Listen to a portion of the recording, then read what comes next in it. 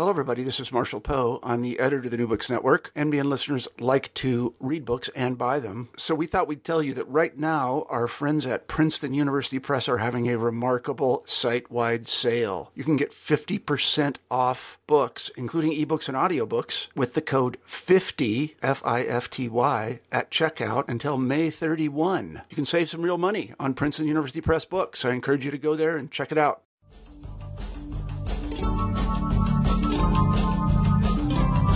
Welcome to the New Books in Philosophy channel of the New Books Network. My name is Robert Talisse, and I am co-host of the channel along with Carrie Figdor. Today, my guest is Professor Elizabeth Anderson. We will be talking about her new book, The Imperative of Integration, which was published this year with Princeton University Press.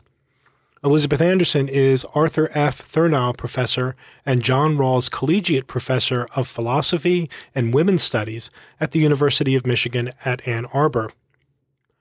Consider the following facts. In the United States, African American men are 10.9 times as likely as white men to die of homicide. Of white-owned firms in major metropolitan areas in the U.S. with substantial African American populations, 58% have no minority employees. The infant mortality rate among African Americans is nearly twice the U.S. average, and it's growing. The median African American household income is 2/3 that of the median white household. The unemployment rate among African Americans is twice that of whites. African American men are imprisoned at a rate that is 6.5 times higher than that of white men. African Americans are worse off than the average American and worse off than whites on virtually all major objective measures of well-being.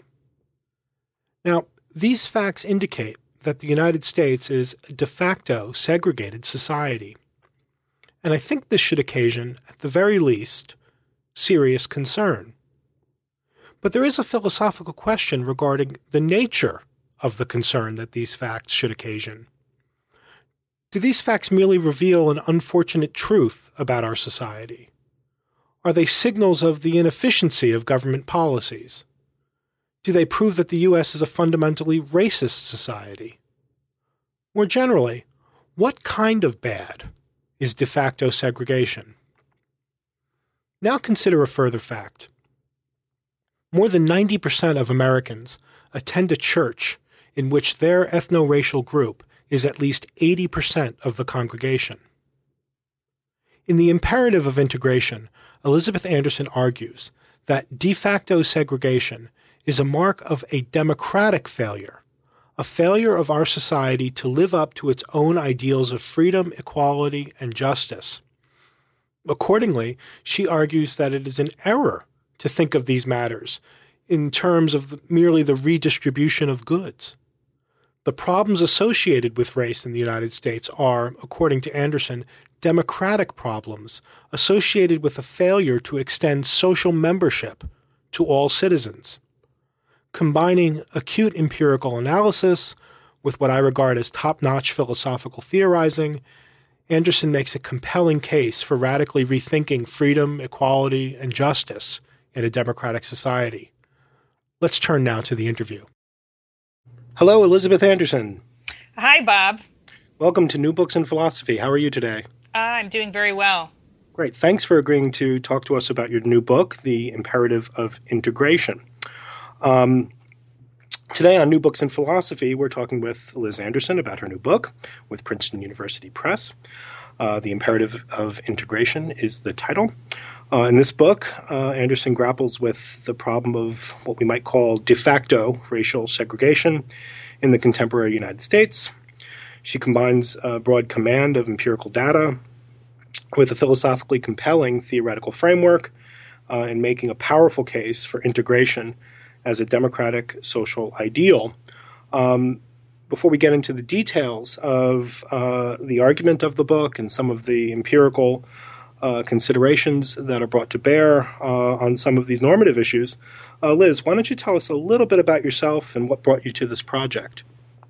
Sure. I started out as an undergraduate as an economics major, and I was always deeply engaged in the social sciences. But in the course of my undergraduate career, I found that philosophy was asking some hard questions about some of the assumptions of economic theory that economists themselves weren't too interested in addressing, but which I thought were really profound. And so my education took a philosophical turn, and that continued in graduate school at Harvard. And then I came to the University of Michigan in 1987. But during this whole time, I was always very interested in integrating the perspectives of the social sciences and philosophy, bringing them together, getting the social sciences to think more critically about their foundational assumptions, while at the same time getting philosophers to be engaged more deeply in empirical matters and how the world works, and thinking about the normative implications of what our social situation actually is. So those kinds of preoccupations have been with me for a very long time, and The Imperative of Integration is a book in which I am really trying to show the power of bringing philosophy to bear on social scientific theorizing in a really pervasive way. So here I am at the University of Michigan, John Rawls Collegiate Professor of Philosophy and Women's Studies, and about to launch a new program for undergraduates at the University of Michigan in philosophy, politics, and economics, in which I hope to bring this perspective to undergraduates as well. Well, excellent. And that background in economics, and certainly some of the interests that you say that you've had from the very beginning in social scientific data and the rest, are really evident in the book, of course, and we'll get to that in a second. But let me ask about some of the methodological commitments that you have, and particularly in light of this autobiographical bit of information that you just gave. So the book begins with a note, you call it, about the methodology, particularly in terms of this debate that many people in moral and political philosophy have been following, because it's been flaring up in various ways over the past 5 or 6 years, between ideal versus non-ideal political theorizing and moral theorizing. So you affirm at the beginning of The Imperative of Integration that the book is a work in non-ideal theory. Can you tell us a little bit in general terms about that distinction between ideal and non-ideal theory, what you take to be at stake in that distinction, and why you think it's important for political philosophers working on normative issues to engage in non-ideal theorizing rather than just ideal theory? Right. So ideal theory tries to come up with principles that cover an ideal world. You know, what would be the moral principles that would govern or describe a morally perfect world? And there's a role for that, but I think it's quite limited, especially in political philosophy. And non-ideal theory, in a narrow sense, is taken to deal with problems of non-compliance. What happens when people aren't behaving as the ideal principles say they ought to behave? I'm taking a rather broader understanding of non-ideal theory in this book, which is more methodological. It has to do with identifying what are the fundamental problems that are of most significance or urgency or importance in the actual world we live in. Now, those problems are generated by non-compliance, but there's lots of different ways in which people could fail to comply with the best rules of justice. And what I'm interested in doing from a methodological point of view is to start theorizing in political philosophy from the problems that people are actually facing that have a kind of systematic or structural feature to them. There's all kinds of random problems that people suffer from, random accidents and so forth. I'm not interested in those. What I'm interested in is starting from the kinds of complaints and difficulties and challenges that people face due to systematic structural features of their world. And for that reason, I think it's important to actually come to grips with the way our society operates and the ways it distributes goods and bads across people's lives and across different people and different groups of people. So from my perspective, the fundamental feature of non-ideal theory is to start from the lives of those who are less advantaged and asking what are the problems that they face, what are the causes of their problems, and then to theorize about, well, once we have a diagnosis of what their problems is, maybe then we can start thinking about treatments, policies, principles that could be used to remediate or remove or overcome the problems that the disadvantaged face. Right. So, and again, the book is filled with very detailed and in some cases jaw-dropping discussions of some of the empirics about segregation in the United States. But to stay on this methodological point just for a little while longer, can you say something about, something more specific now, about what role you think empirical considerations play in our moral theorizing? And let me put the question in a slightly more pointed way. Could there be some empirical finding that we could come across or that we can discover is especially well confirmed that would lead us to have to abandon some well-considered moral principle that we may have formed in the comfort of our offices or armchairs?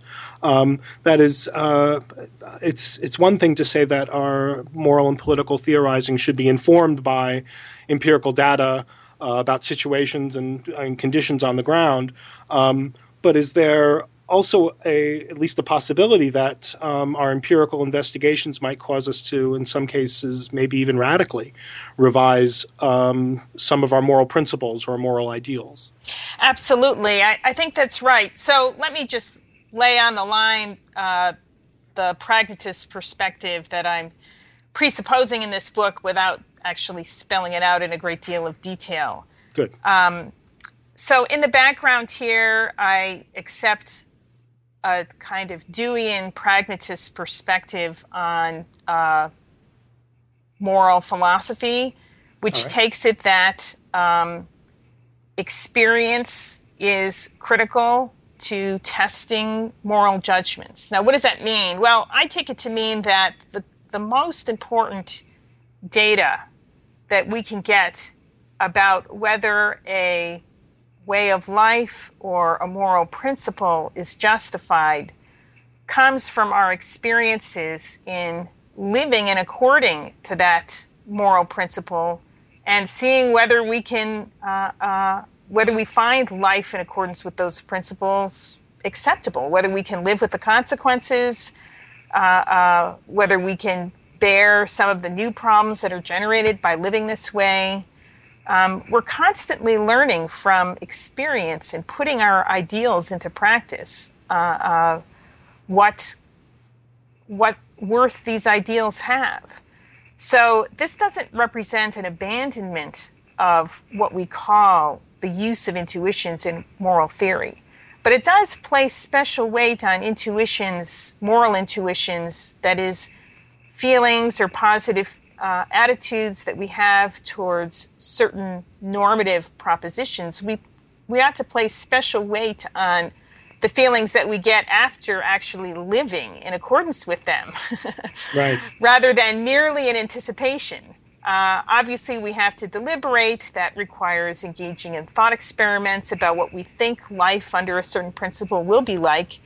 But what's really important is what it's actually like when we do live under that. And we could find that some moral ideal that we had held out for ourselves seemed really great in the armchair. But then when we find ourselves living in accordance with it, our lives could encounter all kinds of difficulties. And maybe that could signal to us that we misconceived our moral ideal. Maybe it depended on conflating certain ideas that really need to be sharpened up and distinguished in our practice. There could be many possibilities, or maybe we just didn't anticipate certain consequences arising from a certain way of life. And now, once we encounter those consequences, we figure we have to modify our ideals to avoid some of them. Well, let me ask one further question, and then we'll get into some of the actual meat of the argument of the book. Could you say something about how you see this Deweyan empirical experimentalist approach to moral theory?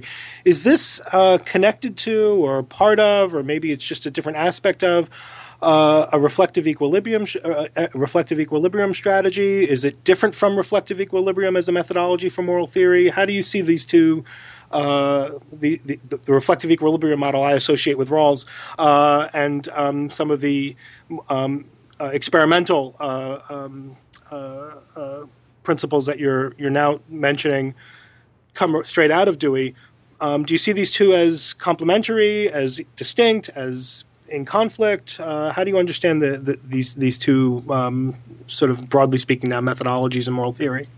Right. So experimentalism does make use of reflective equilibrium because in acting in accordance with our moral principles, we gather new information about what that's like and what the consequences are. And that information then feeds back into our assessment of the moral principles themselves. And hopefully, at least for a certain stretch of time, we will be able to achieve more or less equilibrium around certain principles. But of course, life is constantly changing as well. The world changes, circumstances change. And so over time, it can be that the ideals that at one point in time had achieved equilibrium can be pushed out of equilibrium. Right now, we confront new circumstances, and the old ideals don't necessarily work. And for that reason, we shouldn't think of equilibrium as any kind of permanent state that gives us insight into what's morally true for all possible worlds, but rather perhaps more like a kind of temporary stability that's achieved because, for the time being at least, we've settled a variety of normative questions, and nothing that we've experienced so far gives us any reason to reopen those settlements. Right. And that's also just in the way that you framed it, that sort of reopening something that has been settled, even if only temporarily, that's the stimulus for new moral thinking. That this seems like a pragmatist commitment as well. That you don't begin, as Peirce said, just because you can put a question mark at the end of a sentence doesn't mean that you're doubting. You actually need some experience to force you to, or to throw some of your commitments into question, and it's not something you can just will in a way. But now let me move from the methodological to the theoretical underpinnings of the imperative of integration.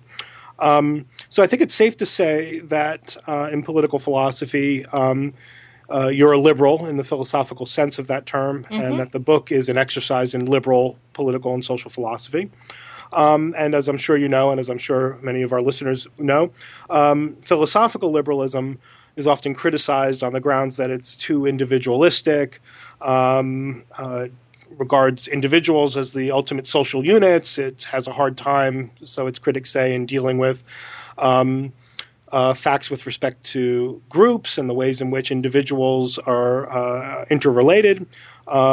You no doubt will recall, as maybe our listeners will as well, this liberal communitarian debates that were going on in the late 80s and early 90s, which communitarians typically charged liberals with social atomism, or having a picture of the self that's essentially unencumbered, and all kinds of nastiness we're supposed to follow from these commitments. But your variety of liberalism, as you characterize it in the book, is a relational liberalism. Indeed, it seems that you're committed to a conception of equality, which emphasizes or is focused on the character of the relations between people, not simply with the individual as such, but the ways in which different individuals are connected. Could you say something about this conception of liberalism and say something about the focus that you have on relations and explain to us a little bit about the view that you've got of liberalism in general? Sure.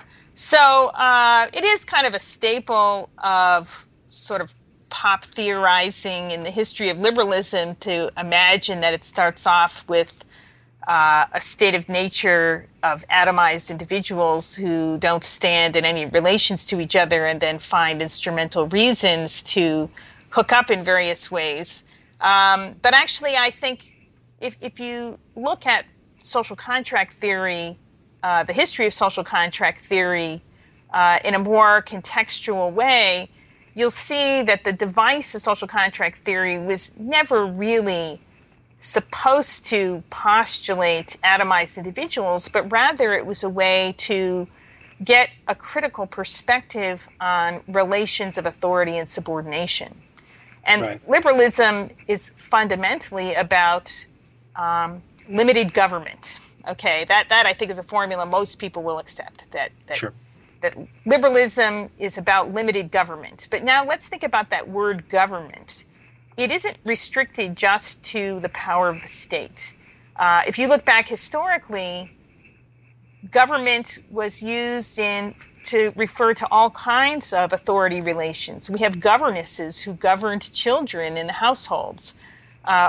Husbands were said to govern their wives, employers to govern their employees, and so forth. We see government or authority relations everywhere.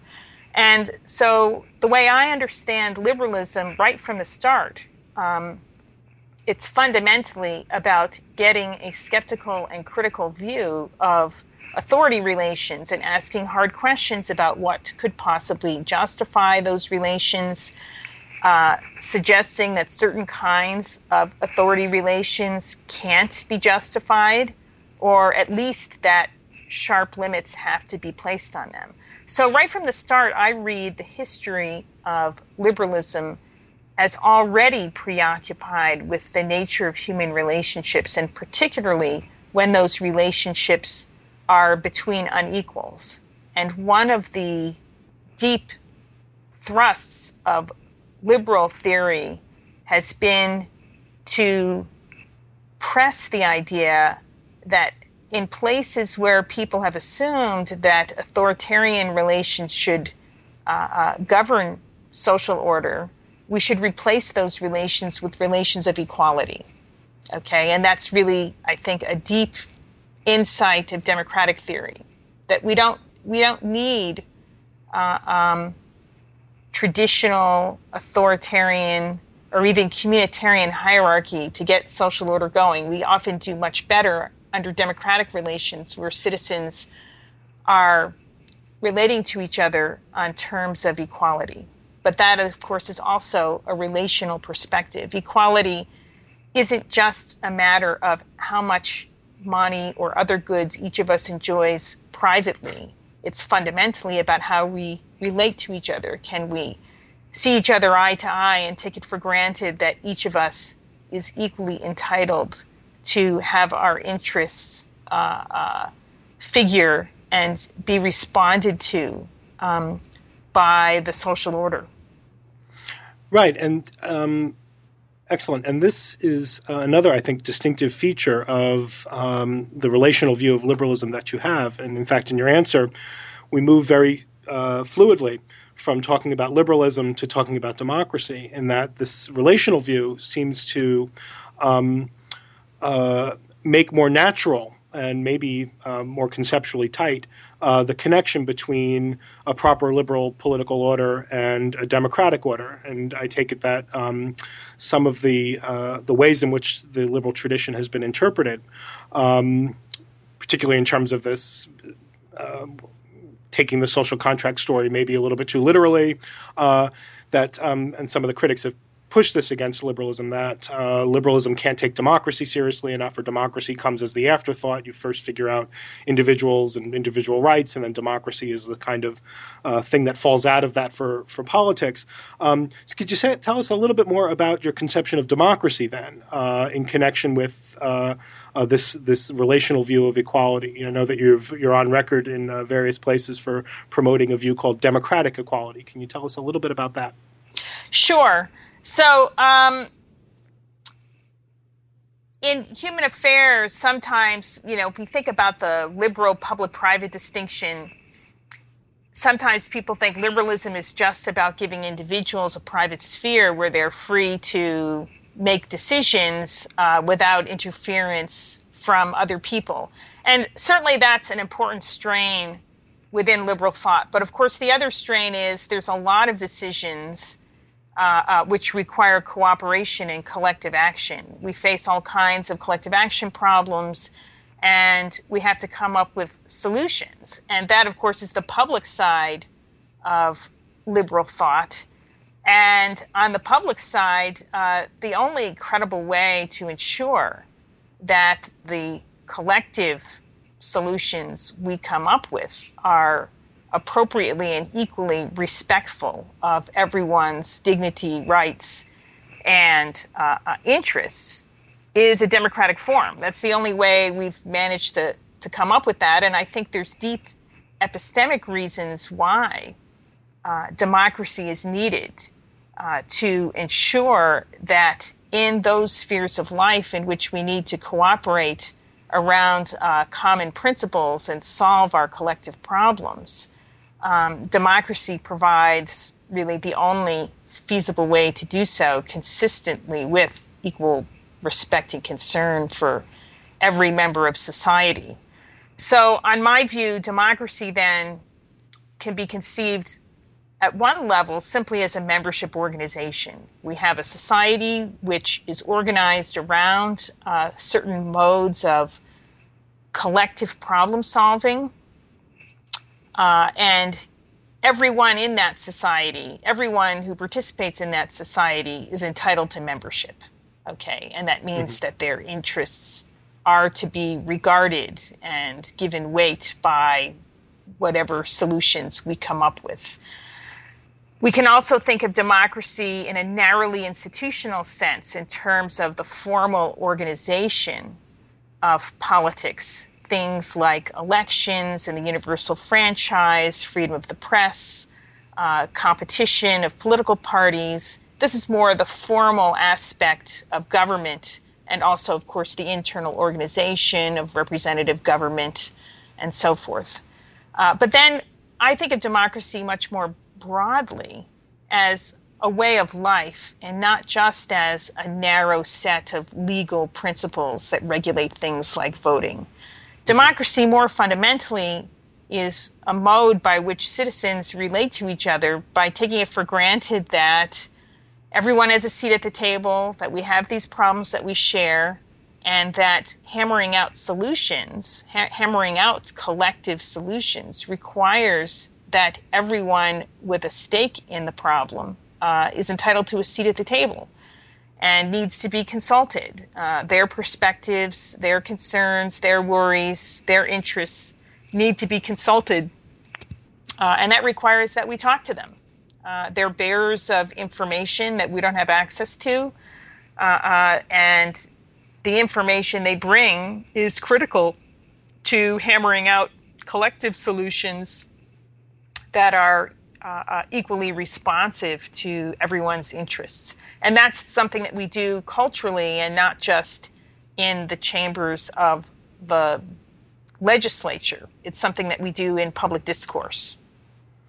Right. And that general conception of democracy, I take it, and you say it in your book, and you say it in some of your other work, sort of owes heavily to two of my own philosophical heroes, John Dewey and John Stuart Mill. Could you tell us a little bit? I mean, so this is an epistemic, in some sense, epistemic conception of democracy, at least insofar as it sees democracy as you say, a way of life that's focused on problem solving, and that insofar as it's a way of life focused on problem solving, it has to have some epistemic element in the sense that it has to gather information about the nature of the problems that are confronting individuals. Could you say stuff about the ways in which you see different kinds of knowledge being distributed across different kinds of demographic segments of the democratic population?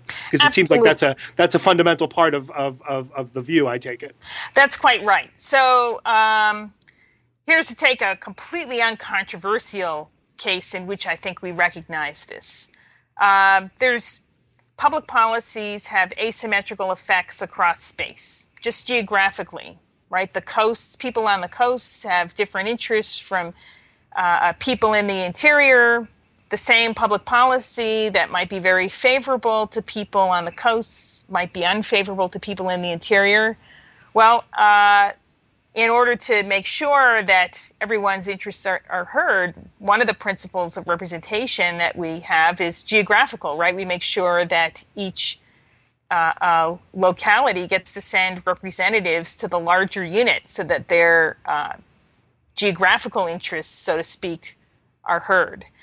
Now, let's take this now in a more pointed direction by thinking about the other ways in which problems and policies have asymmetrical consequences for different groups of people. It's not just geographical. Our society is divided in any number of other ways, by gender, for instance, by class, by race. And in my book, what I'm focusing on mainly is the ways in which our common modes of acting have radically asymmetrical effects by race, paying special attention to the specific effects that our current ways of operating impose very grave disadvantages on African Americans. This means that they are suffering from a variety of problems, health problems, lack of access to public resources, lack of access to decent education, chronically higher unemployment, poverty, crime, and so forth. They're problems that are seriously disadvantaging African Americans in ways that whites are hardly aware of and hardly encounter personally themselves.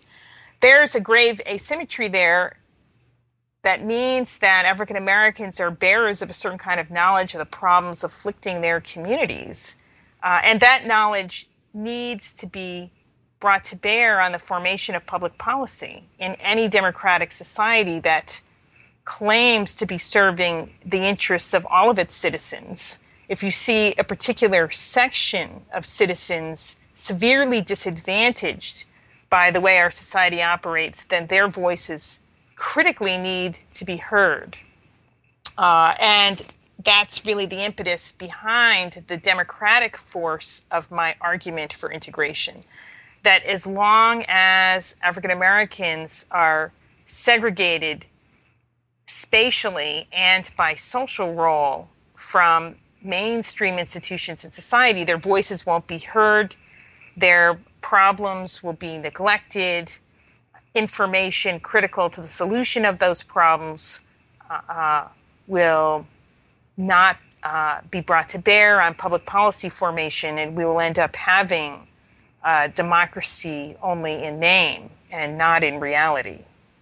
Right, and I take it that this epistemic dimension about the special kinds of information, the special kinds of knowledge that African Americans will have with respect to problems confronting African American communities, I take it that that's a crucial element of the view, because your argument isn't simply calling for more stringent anti-discrimination policy or social changes that help to fight various kinds of prejudices. It's calling for what seems to me to be a more far-reaching and positive ideal of integration.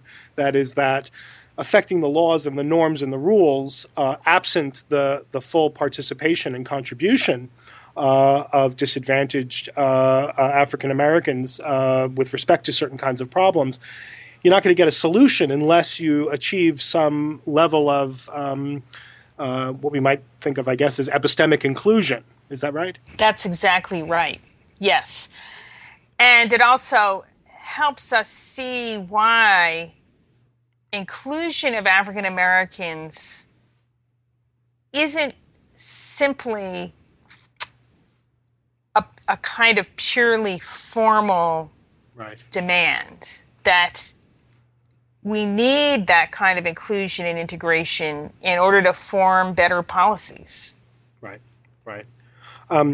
Well, let me pick up on this. So, and move into some of the meat of the book, or at least what I see as the meat of the book, because, in thinking of the ideal, non-ideal theory and the role of empirical data, this book is, I'll just tell the audience, filled with really amazing analyses of empirical data, and I commend you in many respects. But one of the really exciting aspects of the book is, philosophers, when they turn to, even political philosophers, when they turn to empirical data, often recite or rehearse the empirical data that most comfortably suits their position or their conclusion.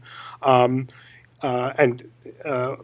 you go further than this in the imperative of integration, in that this book is filled with analyses not only of the kinds of data that are comfortable to your own assertions and conclusions, but you also address studies that look like they promote other kinds of conclusions, and you talk about the methodological issues with different kinds of studies. And so one walks away not only with a sense of what Elizabeth Anderson thinks the right answer to these questions are, and some of the empirical stuff that support that, but also the reader walks away with a kind of sense of what kind of data there are, what kinds of studies there are, what kinds of different findings have been revealed by these studies, and different ways in which one can show that studies that might seem to contravene some of your views can be criticized on various methodological and other kinds of grounds. So it was really eye-opening for me in that respect. So could you tell us now a little bit about some of these data with respect to de facto segregation in the United States? And in particular, could you tell us a little bit about why you think that some of the I think, unfortunately, standard responses to some of these data don't work. And when I say unfortunately common responses, I take it that it's fairly common for people in light of hearing about, for example, the differences in availability of doctors in white and African American communities, the difference in the availability of supermarkets with fresh food, data about unemployment and unemployment rates and the length of unemployment, all the stuff that you go through in this book. I take it a common response would be to explain the data away by means of some morally neutralizing narrative, or some morally some narrative according to which segregation is the result of morally innocent and not disreputable social practices. Now, you say that, and you argue in the book, I think quite forcefully, that these responses, which tend to morally or deflate the moral impact of the data, don't work. Can you tell us about how those arguments run? Right. So let's just sort of step back a little bit and think about the sort of classes of data that I'm bringing to bear on this problem. So one class of data just has to deal with the very profound socioeconomic and social psychological disadvantages that African Americans face in terms of unemployment, educational attainment, income and wealth, access to doctors, rates of incarceration. You can go on and on. Right. There's essentially no dimension of human welfare that's been measured by social scientific data in which blacks do not come out severely disadvantaged. Okay, so that's one body of data. A second body of data has to do with the very profound racial segregation that continues to exist.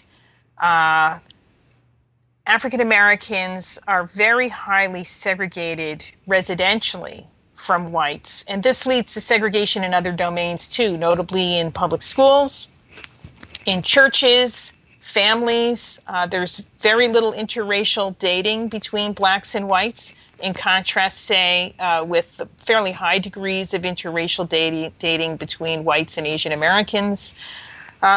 So we see segregation being reproduced in a lot of different domains. What I do in my book is argue that these two sets of facts are very deeply connected.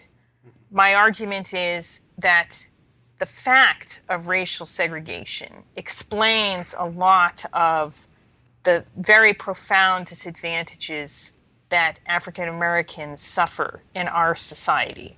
I give a theoretical basis for thinking this in terms of Charles Tilly's wonderful work called Durable Inequality, a work that I think every political philosopher should read and ponder. His argument is that segregation is a fundamental cause of group inequality, because essentially what happens is more privileged groups secure a kind of relative monopoly position on particular goods that are critical for social advancement and exclude other groups from access to those goods. So he's got a causal story of how segregation leads to inequality. And what I do in my book is then I show in great detail how you can fill in that kind of shell of an explanation with the actual details of how segregation works in American society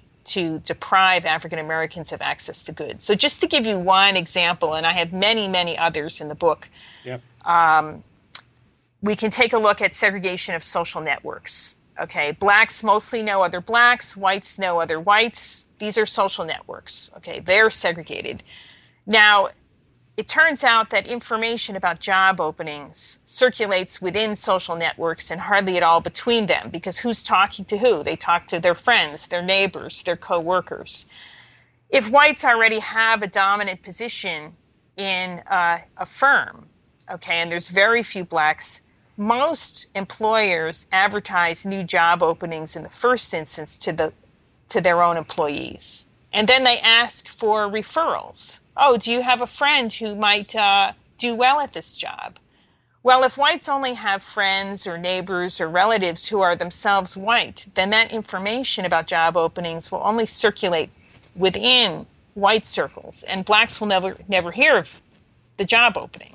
Okay, right. And so they get exclusion perpetuates itself over time because of the segregation of social networks.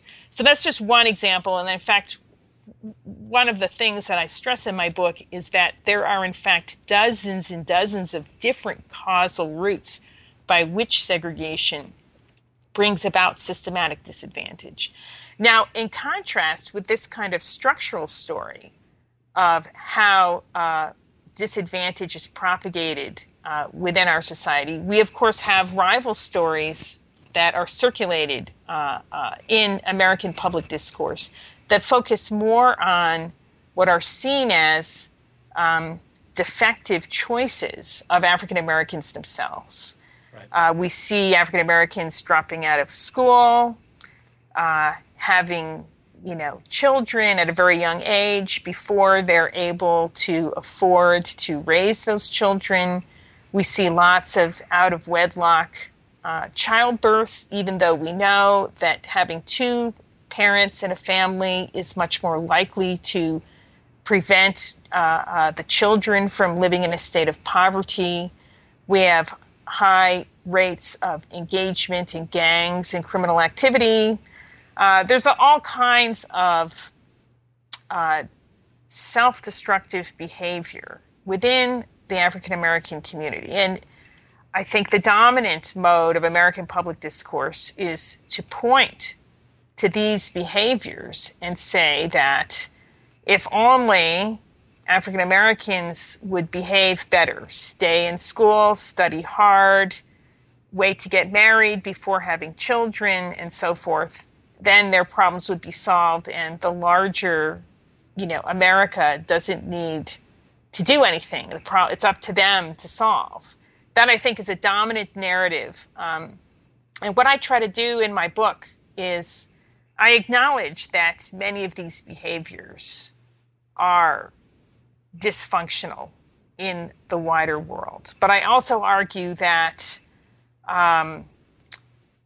one cannot simply point in isolated fashion to those behaviors and attribute them to supposed cultural norms within the African American community without getting a causal understanding of what causes those behaviors to emerge.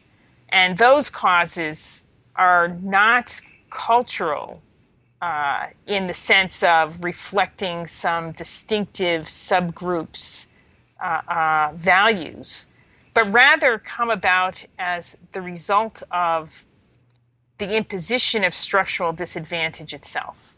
So one very important piece of information to keep in mind is that across the industrialized world, whenever we find profoundly segregated communities in which poverty, unemployment, and disadvantage are concentrated, we see the same behaviors emerging regardless of the racial composition of that community.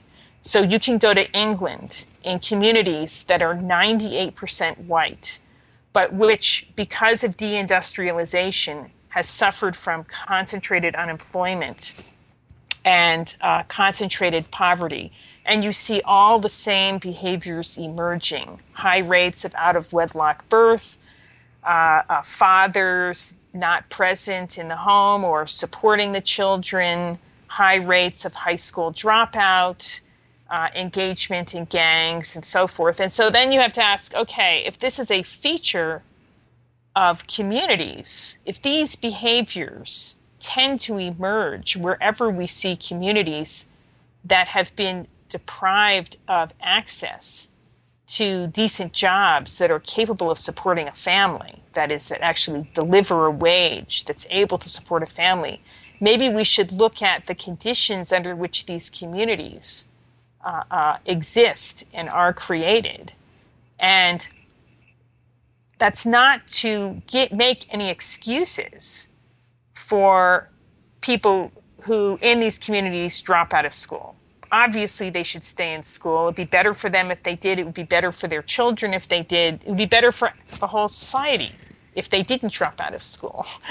At the same time, if due to concentrated poverty, the schools themselves are faced with overwhelming problems and completely inadequate resources to deal with them, if the schools have become mere holding pens that hardly engage in any instruction at all because they're spending all their time just getting the kids to line up in order, then you can understand why people are not so interested in school. And if the rewards of school are not vivid to these children because they look around in the adult world and they don't see visible examples of success where hard work at school has led to economic success, it stands to reason that those children will not see very compelling reasons to stick around in an environment that isn't even offering interesting and challenging instruction.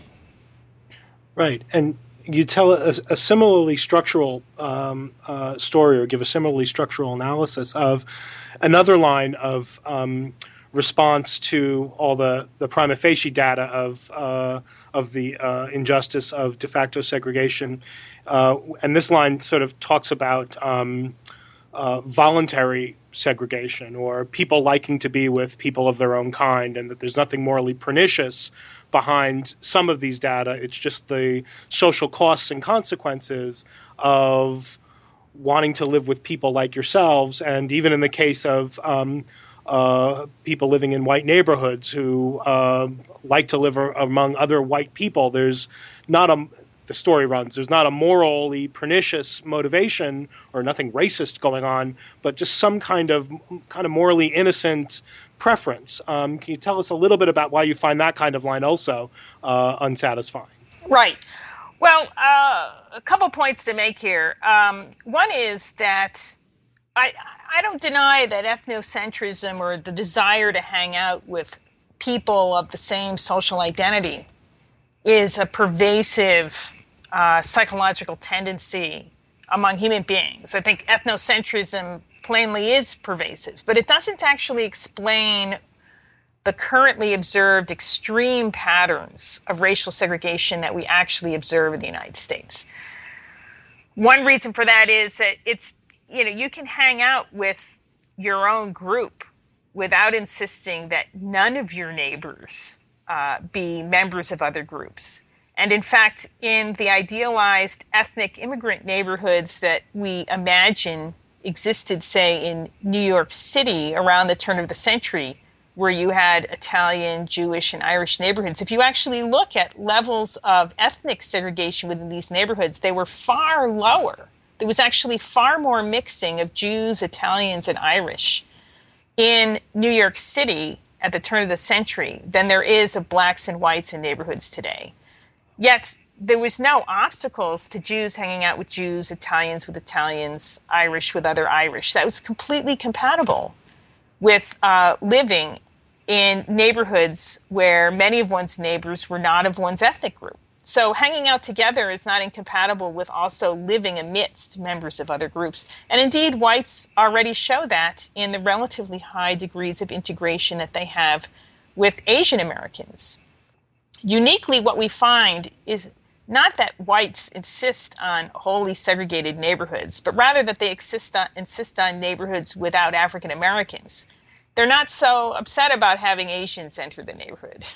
What they do is they flee from neighborhoods which blacks enter. And this sensitivity to black entry is so extreme that in the social science data, we find that the median market price of a house drops even with the presence of just a single African American family in the neighborhood. That effect is measurable.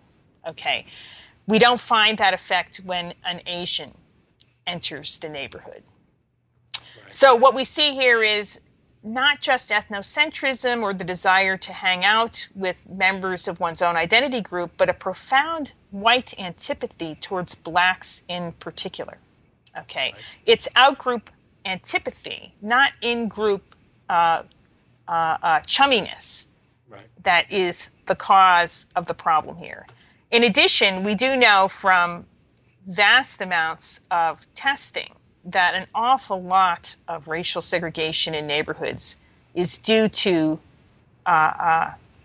illegal housing discrimination. Just landlords refusing to rent to black people, real estate agents refusing to show homes to black people in white neighborhoods, always steering them to black neighborhoods and things like this. Those actions are illegal under our fair housing laws, but they are absolutely pervasive. And in many cases, as I report in my book,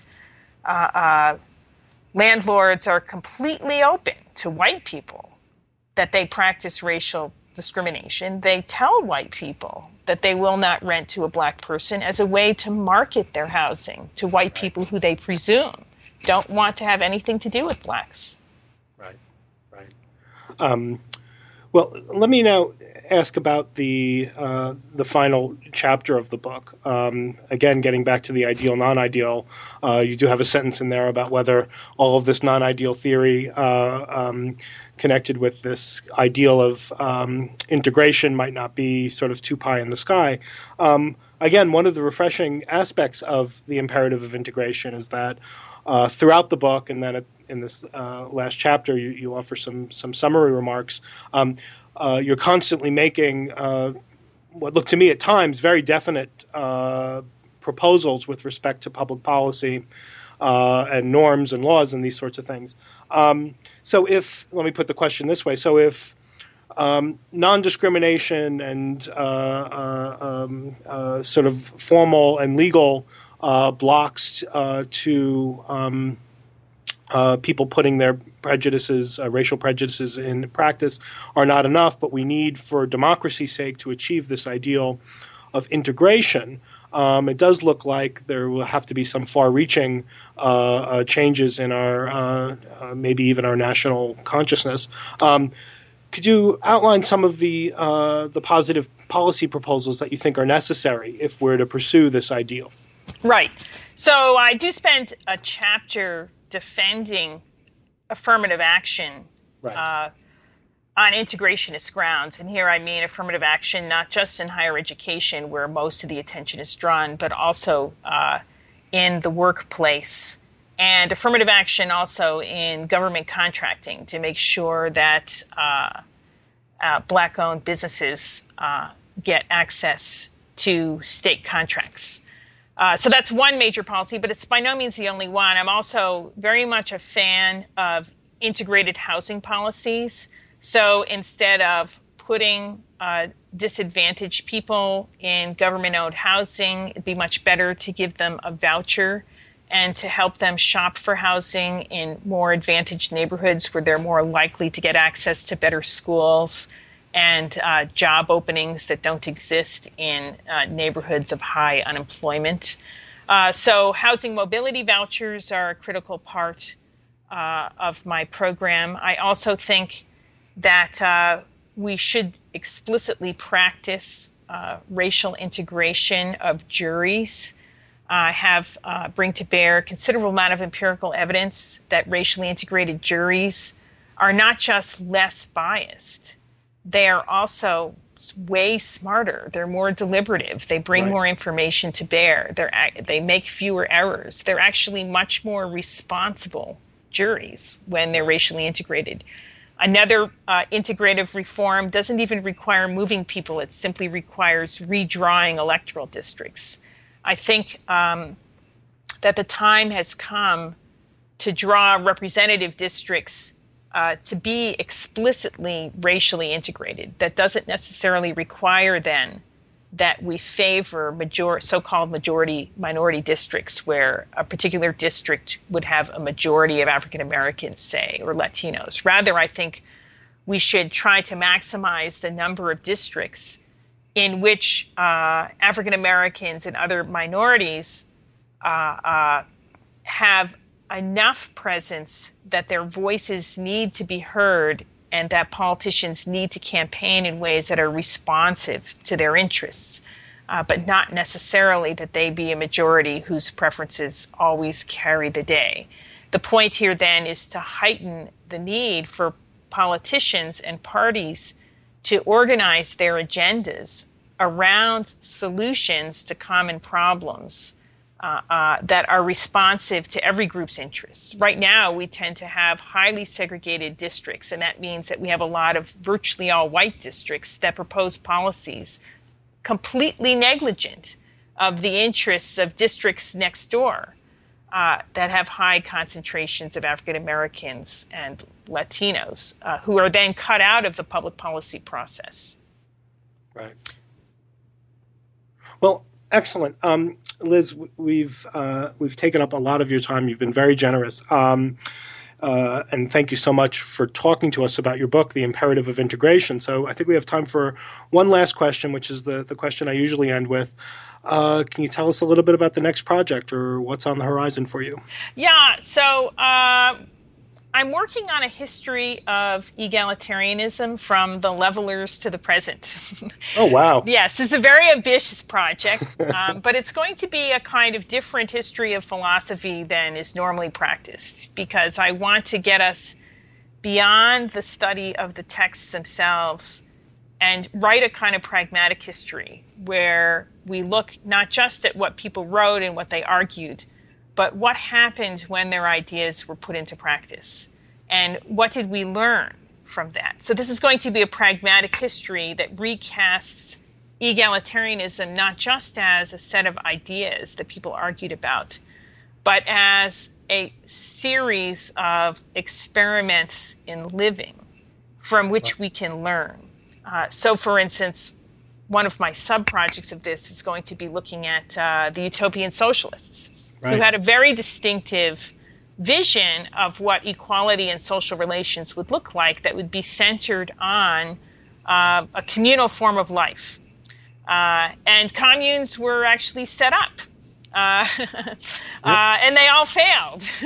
So now that's like really interesting experiment. People were really bold in thinking about an alternative way of life. But what I'm interested in is then not just the rationales for living this way, but how come people, once they did try it out, how come it didn't really work for them? Right. And why did these experiments fail? And perhaps then that could feed back and force us to refine our image, our ideal of what equality in social relations would really look like. Well, that sounds very exciting, and I look forward to reading that when it hits the shelves. But for now, the book is The Imperative of Integration, published with Princeton University Press. The author is Elizabeth Anderson. Liz, thank you so much for your time. It's been a for pleasure. Talking with us today. Great. Take care now. Take care. Bye-bye. Bye. You've been listening to my interview with Professor Elizabeth Anderson of the University of Michigan. We were talking about her new book, The Imperative of Integration, which is published by Princeton University Press. I'm Robert Talisse, your host. This is New Books in Philosophy. Thank you for listening.